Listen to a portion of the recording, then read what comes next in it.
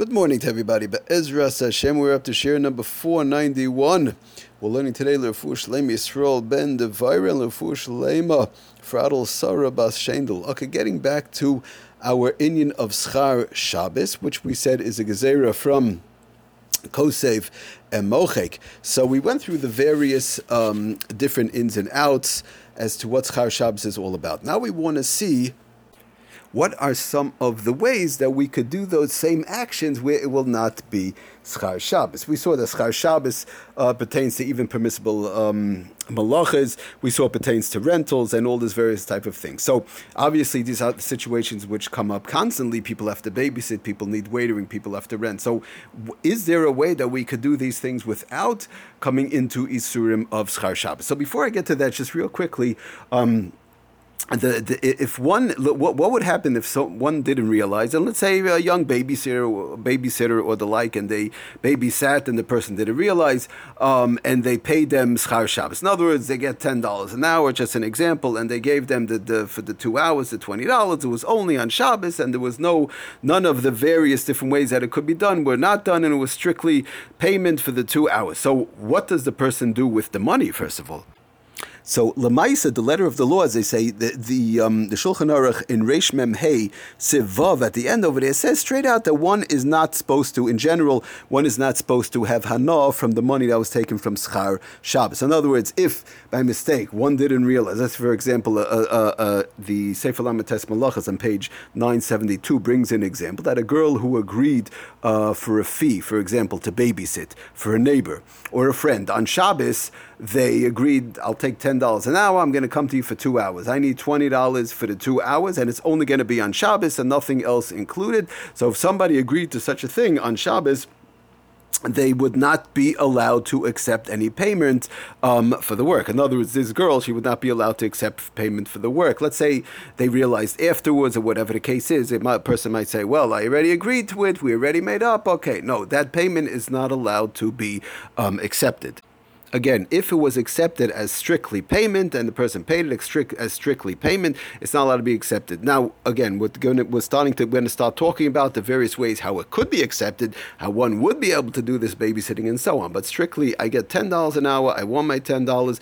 You're going to give me $20 for the 2 hours on Shabbos straight up, so that then the person would not be allowed to accept the payment. And Lamaisa, the place can bring down actually the. So the Shulchan Aruch again over there in we mentioned Reish Mem Hey Sivav says that one is not allowed to even have hana. And the Shulchan Aruch is actually talking about in the case of a guy who did baking. Okay, we're not going to get into the whole issue, but it's azoivite. It's so far to say that even by the guy, even to accept that payment is not allowed. One is not allowed to have hana from that money. Now the question is, what about if they already accepted the money? So the Bir Halacha over there, Divrei Maskal also Leihanes, again in the Reish Mem Hey Sivav, the Bir Halacha actually brings a big day. Yes, Shalom Mordechai She'omer Sham Lechad Gersa. This is only according to one Gersa, but according to one Gersa, he wants to say that the Dafka Lechatchila also loy lekabel Shabbos Schar Shabbos. In other words, of course, Lechatchila one is not allowed to be makabel Schar Shabbos, and if they're makabel, they accept it. They can't have a no, whatever. But Avol B'di Eved, he wants to say im kibel. If one already accepted, they didn't know. Let's say the girl didn't know. What do you want from the girl? She didn't know the halachas of Schar Shabbos. It's she never went to those shiurim, right?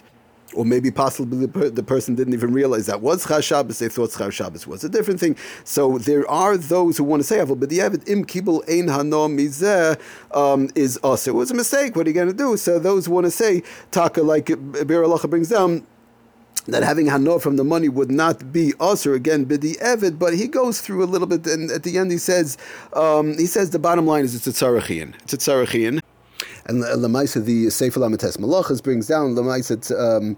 He brings from Ritva over there and from others. Lamaisa that to have lehanis b'mena, to have hana the Schar Shabbos also lehanis b'mena, that one accepted Schar Shabbos by mistake, whatever the case is, one could not have hana from that money. So it's a little bit of a machlokes Lamaisa, but the bottom line is to to read just a lashon in the English from the Sefer Lamites Malachas. What should one do? They didn't realize Char Shabbos. Now they got the money. So the bottom line is, if one had already received the payment, says the Sefer Lamites Malachas again on page 972, if one already received the payment must be returned, because many Paiskim Rishonim and so on that says flat, and that's how the Shulchan Aruch Lamaisa brings that down, that one should not have hana from the money, or not just the money, or from the action that's being paid back in conjunction for that action. In other words, the Schar Shabbos itself, the actual payment. One is not allowed to have hana from that.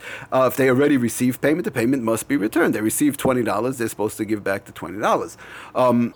Bottom line, it was a mistake, and that's it. You give it back, and all is well. So, but the bottom line is, says the Sefer Lamites Malachas, if this is impossible, taka, sometimes it happens. For example, the giver cannot be traced. Good, the person got their $20, the babysitter got their $20, then the other person moved away, they can't contact them, they found out a month later, they were in a shir, they realized, oh, it's Chas Shabbos, you know what, a month ago I did babysitting, now the other person moved away, they have no way of getting in contact with him, they don't know where they live now, whatever the case was.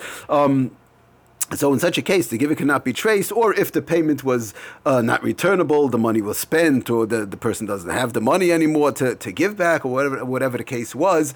So then, taka, one should ask a Rav in reference to how to go about, is there a way to rectify the situation somehow, because of the fact that just relying on b'di'evid, what should I do? I did it, and that's it. It's not so pashit, because of the fact that it is not just that it's usher to receive the money, but it's basically usher, and that's how the Shulchan Aruch brings it down, l'chatchila, for sure, that one should not have hana from schar Shabbos, from money that was paid in conjunction for work that was done on Shabbos.